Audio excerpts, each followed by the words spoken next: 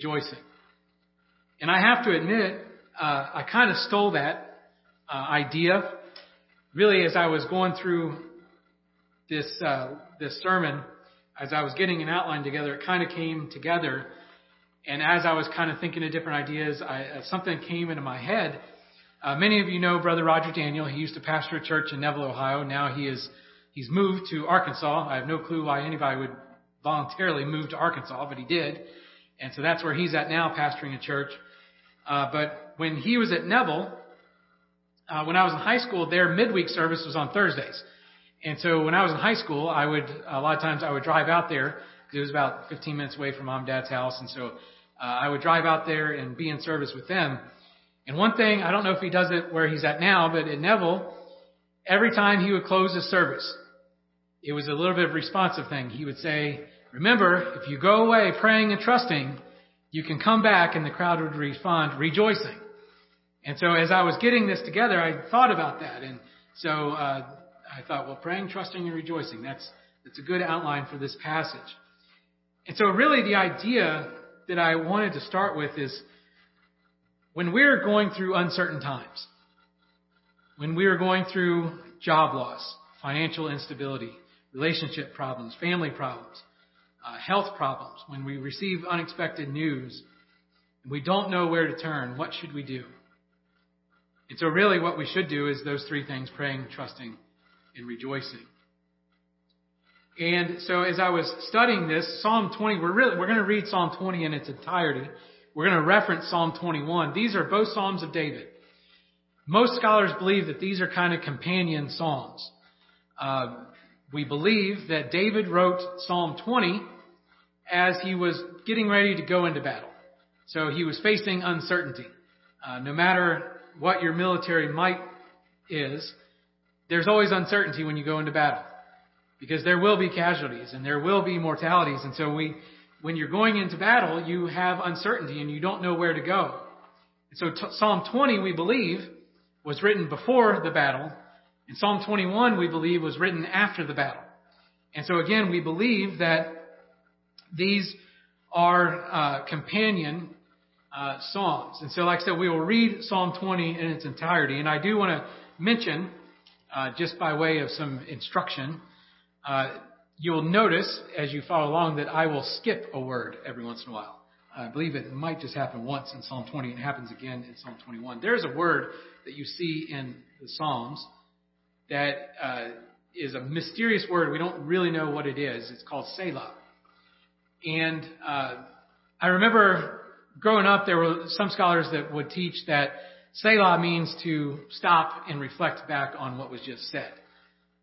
Most scholars today believe that Selah has something to do with the musical connotation of the Psalm. So if you understand that the book of Psalms, these are songs. This was the song book of the Jewish people. In fact, even in the New Testament, when you come to the Last Supper, it talks about them singing songs. And they were singing certain psalms that were customary to sing at certain times. And so these were meant to be sung. And so we believe that Selah has something to do, maybe it's a musical interlude, maybe it has something to do, it's some sort of musical instruction, we believe. And so I was taught in college that you skip over that. You don't read that out loud, that it's not meant to be read. It's not really a part of the meaning of the song. It is a part of the musical connotation. So just so you know, that's just some instruction. And so I always want to point that out anytime we're in the book of Psalms and we see that. And also, before we read it, it is the book of Psalms, but when you refer to a particular psalm, it's not Psalms 20, it's Psalm 20. It's just like you would say, turn to hymn 20. And so when you refer to the book, it's the book of Psalms. When you refer to an individual psalm, it's just Psalm 20 or Psalm 21. So just some instructions for your Bible study as we go along. So Psalm 20. To the chief musician, a psalm of David. The Lord hear thee in the day of trouble. The name of God of Jacob defend thee. Send thee help from the sanctuary and strengthen thee out of Zion. Remember all thy offerings and accept thy burnt offerings. Grant thee according to thine own heart and fulfill all thy counsel. We will rejoice in thy salvation. In the name of our God, we will set up our banners, and the Lord fulfill thy petitions. Now I know that the Lord saves his anointed, and he will hear him from his holy heaven with the saving strength of his right hand. Some trust in chariots, and some in horses, but we will remember the name of the Lord our God. They are brought down and fallen, but we are risen and stand upright. Save, Lord, let the King hear us when we call. So as we face battles in our own life, like I said, whether it's financial battles or battles with our own family or physical battles with our health, when we face uncertainty, what should we do? Well, I think the first thing we ought to do is we ought to be praying. We ought to be praying. Prayer for a Christian ought to be a regular habit. It ought to be something that we do naturally. It ought to be something that comes naturally to us and is just as natural to us as breathing is to anybody else. When we are facing struggles in our lives and we don't know where to go, we are to be praying. In fact, there's a song out right now that, first of all, the guy who sings his stage name is Jelly Roll. I can't stand Jelly Roll for one reason. About a year ago, I was at a funeral and they played one of his songs, and it was the most depressing thing I'd ever seen in my entire life. The song basically was saying, "I'm worthless, I'm useless, don't cry over me." And I thought, what a song to play at a funeral. That was so disgusting, I thought. And so ever since then, I can't stand listening to his music. Most of it's inappropriate anyway. But he has a song right now that's very popular. And the chorus says, "I only talk to God when I need a favor." And unfortunately, that's how most people view God. They only worry about God when something is going on. We've all seen it in church. We know people that when struggles come their way, if they have a death in the family or if they have a serious sickness or if they have a financial issue, they come to God and they show up to church and they come down the altar and they lay their heart out and they pray. And once everything settles down and things go back to normal, they fall away again.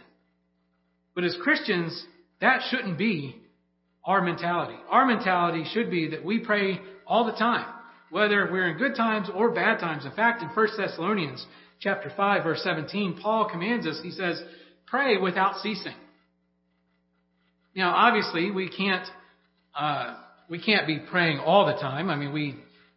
You wouldn't be able to accomplish anything in life if you were just constantly praying. But I think the idea there is that we should always be in a spirit of prayer. We should never be surprised by anything in our lives, so much the fact that we can't pray. We should never be in a situation where we don't know what to do and we forget that we ought to be praying, because in our lives, prayer ought to be something that happens automatically. And I found that the most natural prayers, the most authentic prayers that I've ever heard come from those who are facing uncertainty and have nowhere else to go. And they realize that their only hope is to turn to the God of heaven. In fact, we see David show this side of him again in Psalm 61. In Psalm 61, he is facing another battle in his life, and this was more of a spiritual battle. And he says, "Hear my cry, O God. Listen to my prayer. From the end of the earth I will call unto you when my heart is faint. Lead me to the rock that is higher than I." When we have nowhere else to go, when we don't know what else to do, we need to go to the rock. We need to go to the rock of our life, which is God. We need to stand upon Him. We need to make sure that we are putting all of our trust in Him. We need to make sure that we are making our needs known to Him. And I didn't put this verse in our presentation this morning, but in the New Testament we're reminded that there are times in our lives where we are so distraught that we don't even know the right words to say. And the Bible says that in those moments, the Holy Spirit intercedes for us. And He goes to God, and it says with groanings too deep for words. When we are so distraught and we don't know what to do, and we don't even know what to say, if we just go to God in prayer, even if we don't know what exactly to say, the Holy Spirit intercedes for us. And so when we don't know where to go, we should be praying. But not only should we be praying, we should be trusting. We should trust in the one trustworthy thing in this entire universe. We should trust in our God. We should trust in that rock that is higher than I that David spoke about in Psalm 61. Now, I want to show you something in Psalm 20, verse 7 and 8. A little bit of a Bible study lesson here. So this is written in Hebrew poetry. And so one characteristic of Hebrew poetry that you see a lot is called chiasm. And so chiasm, normally it's two separate thoughts that go back and forth. And normally you see A, B, B, A. This is A, B, A, B. And so you see this, and it's used as a way to highlight the difference between the two thoughts. And so when you see this, I have it outlined there, the A thought and the B thought. So he says here, the A, some trust in chariots and some in horses. And then the B is we trust in the name of our God. The A is they collapse and fall. The B is but we rise and stand upright. And so you see there the contrasting of the two different people. He says, these people, other people, they trust in their horses and their chariots. We might also say they trust in their intellect or their wealth or their power or their finances or their influence. But David says, we trust in the name of our God. They trust in everything in this world that eventually is going to be destroyed anyway and has failed many, many times. He says, we're going to trust in God who has never failed and who will never fail and who will always be here forever. So that's where we put our trust. Then we go back to the other people. He says, the result is they collapse and fall. But the result of us trusting in God, we rise and stand upright. And so here you see this chiastic phrasing here that shows us the difference. And so whenever you're reading through the Psalms, look for those repeated items when it goes back and forth between two different thoughts. The writer there is trying to highlight those thoughts. And so David says, if you trust on things on this earth, you're going to fall. You're going to be disappointed. They're going to fail you. But if you trust in the name of God, you're not going to fall. You're not going to fail. You're going to rise and you're going to stand upright. And so this morning, we ought to be trusting in the name of God. In fact, he repeats this thought in the next Psalm, Psalm 20, verse 7. He says, for the king trusts in the Lord, and through the steadfast love of the Most High, he shall not be moved.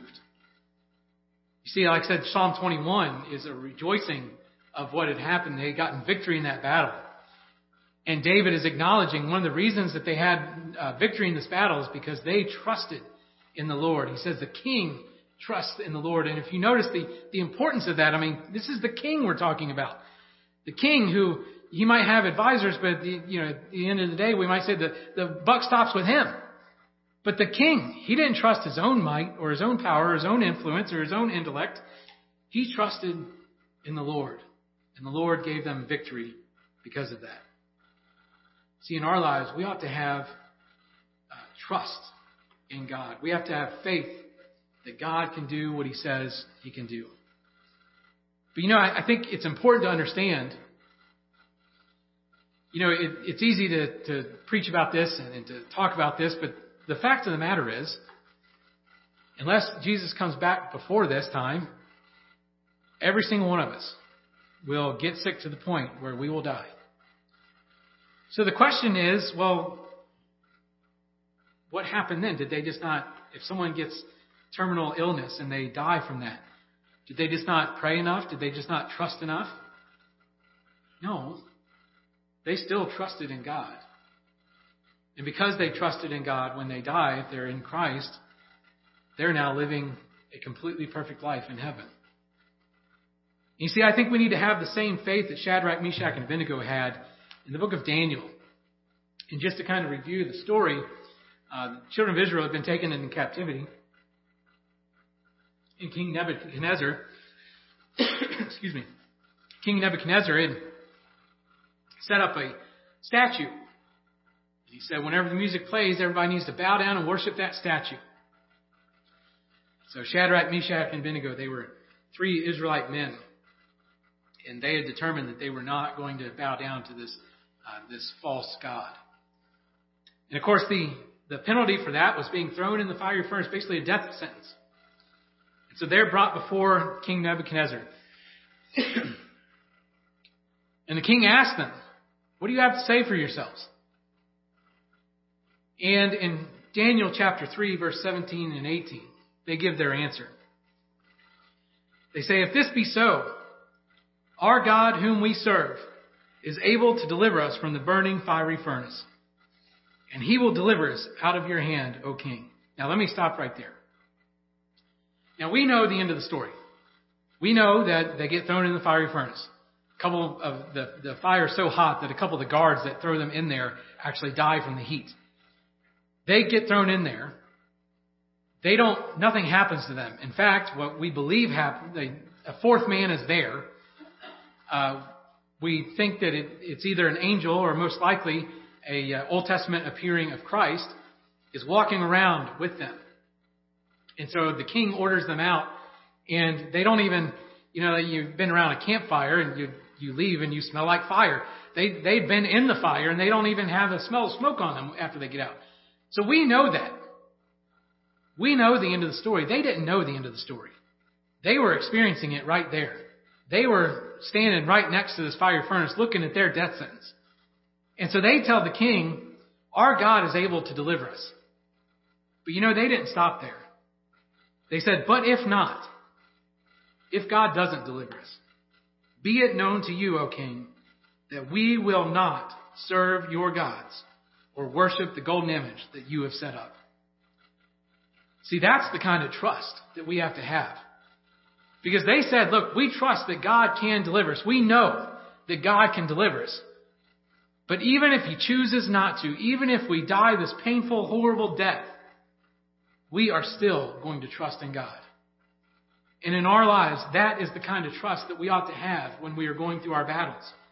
We have to understand that things may not get better on this earth. But we know, just as Paul said, and I don't have this verse either, but it's just as Paul said, that the sufferings on this earth, they don't even compare to the glory that we're going to experience one day in heaven. So we have to have that level of trust. That we know that God can deliver us, but even if he doesn't deliver us from our battles, we know that we will still serve him. In the book of Numbers, the children of Israel they've been released from captivity, from slavery, from the Egyptians. They've seen all of the miracles of the parting of the Red Sea. They've seen the thunderings and lightnings around the Mount Sinai when Moses got the 10 Commandments. They've seen all of this. And they get to the edge of the land that God had promised them. And God told them, he said, when you get there, there's going to be vineyards that you're going to reap from that you didn't plant. He said, you're going to have all of this stuff. There's going to be houses there that you're going to live in that you didn't build. And he said, because I gave you this land. And so they send 12 spies, one spy from each tribe. They send 12 spies into the land to figure out what to do. And if you know the story, the spies come back and they said, man, you would not believe this place. They said it's a land that's flowing with milk and honey. There's food for everybody. They said the clusters of grapes are so big that it takes 2 full-grown men to be able to carry them, one on each end. And they said, this place is amazing. But we got a problem. The people that live there, they are gigantic. They said, compared to us, or compared to them, we're like grasshoppers. And there's no way that we can conquer them. There is no way that we're going to be able to overtake them. And so there were 2 spies, Joshua and Caleb, that spoke up. In Numbers chapter 14, verse 6 through 9.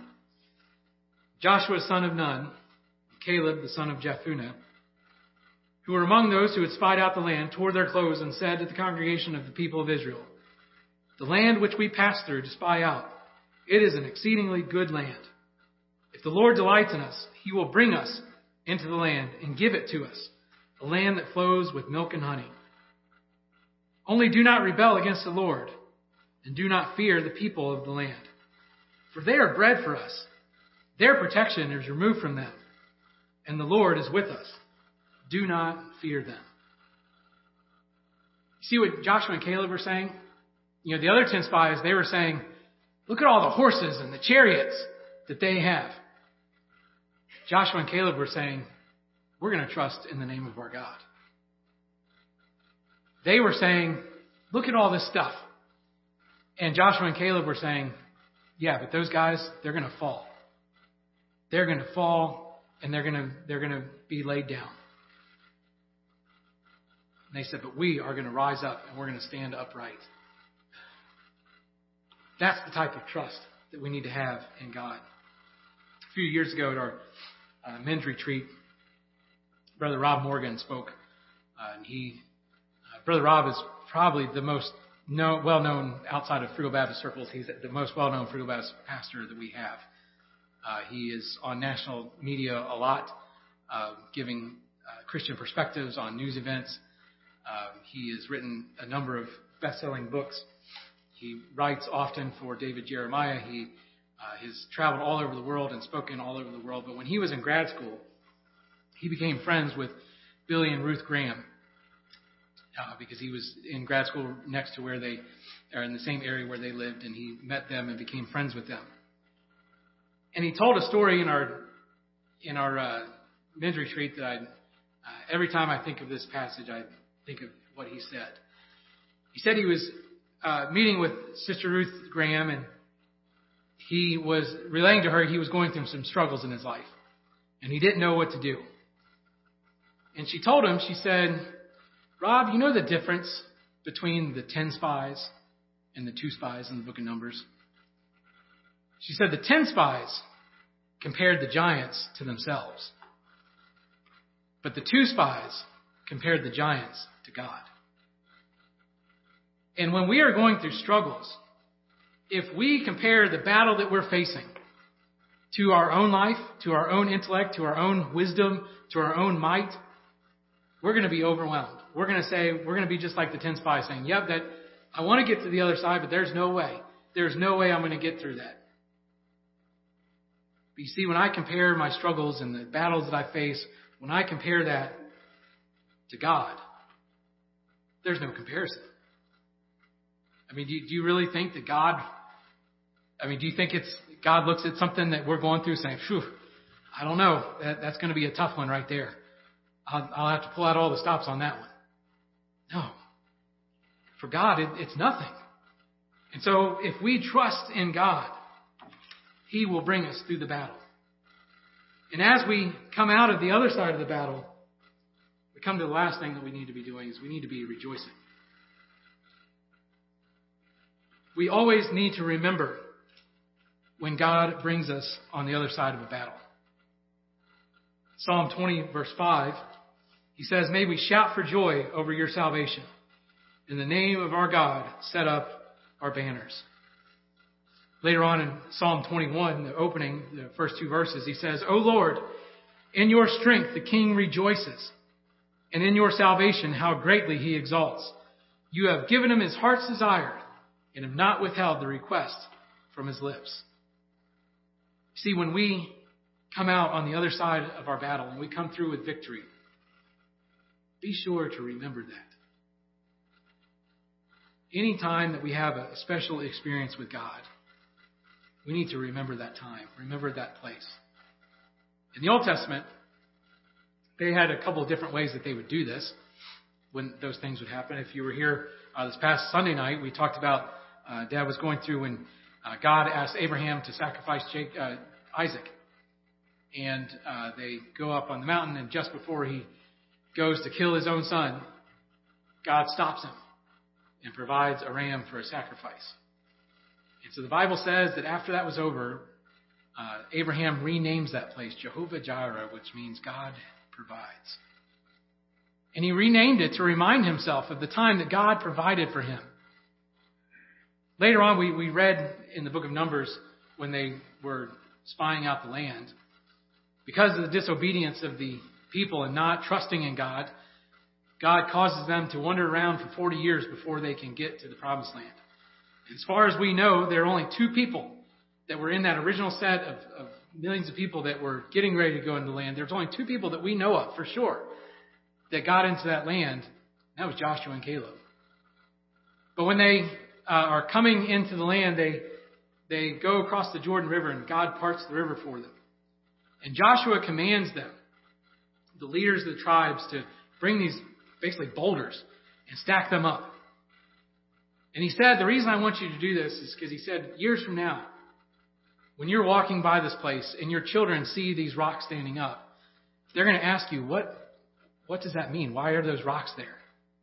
And he said, when your children ask you that, you're going to tell them of all the things that God did for us in the wilderness. You're going to tell them of all the things that God provided for us. You're going to tell them of all the miracles that God did. And so that was a way to remind them of what God had done in their life. And I was reminded of that this past weekend. And when I mentioned when I went into their little setup there, it reminded me of the special time that was, that Emmaus walk that was in my life. And it kind of reinvigorated me. And it was such a sweet spirit there. And it was such a great thing to experience again. And it reminded me of God's provision in my past. As I was preparing this, I was thinking of the idea of rejoicing.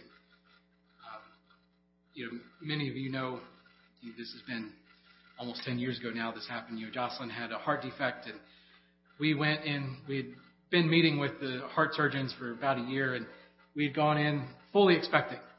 They had told us, they said, we're going to do one last round of testing. That's really just so that they could get images for the surgery. They said, at the end of this, we're going to schedule open heart surgery. So we went in fully expecting to schedule open heart surgery for Jocelyn. And the doctor, when they saw the images, they didn't believe it.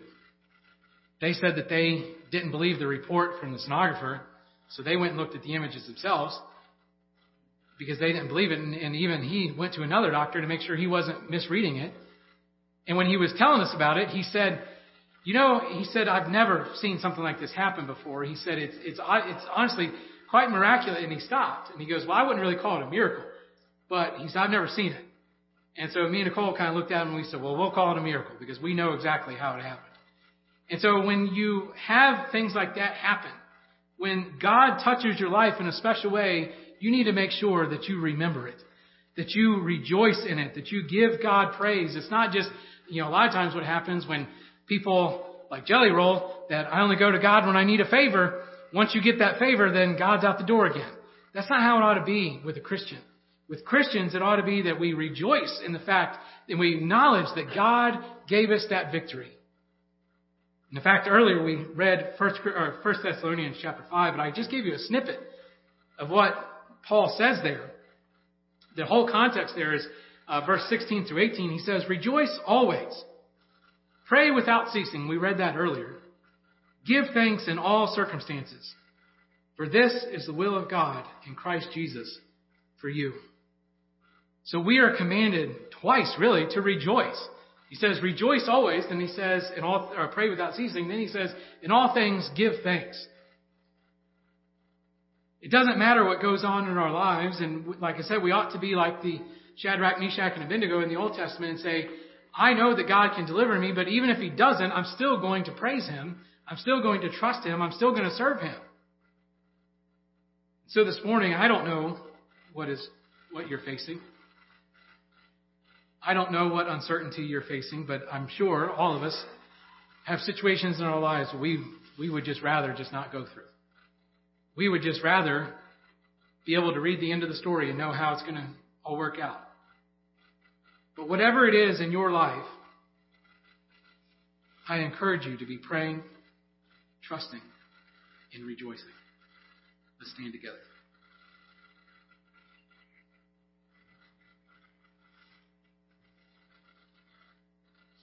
God has not promised that everything in our life will be painless and without stress and without uncertainty. But He has promised that He said that He will never leave us or forsake us. He is always there with us. Even when we don't feel like He is there, He is there. And we just need to be praying, trusting, and rejoicing in Him. Let's pray. Dear Lord, right now I pray for our congregation. I pray that those that are going through uncertain times, that You would comfort their heart, that You would give them boldness and courage to face the uncertain times ahead of them, that You would calm them, that You would show them Your love in their life. Help us to live out these ideas of praying, trusting, and rejoicing. Help us to always trust in Your name and Your name alone. In Jesus' name we pray. Amen.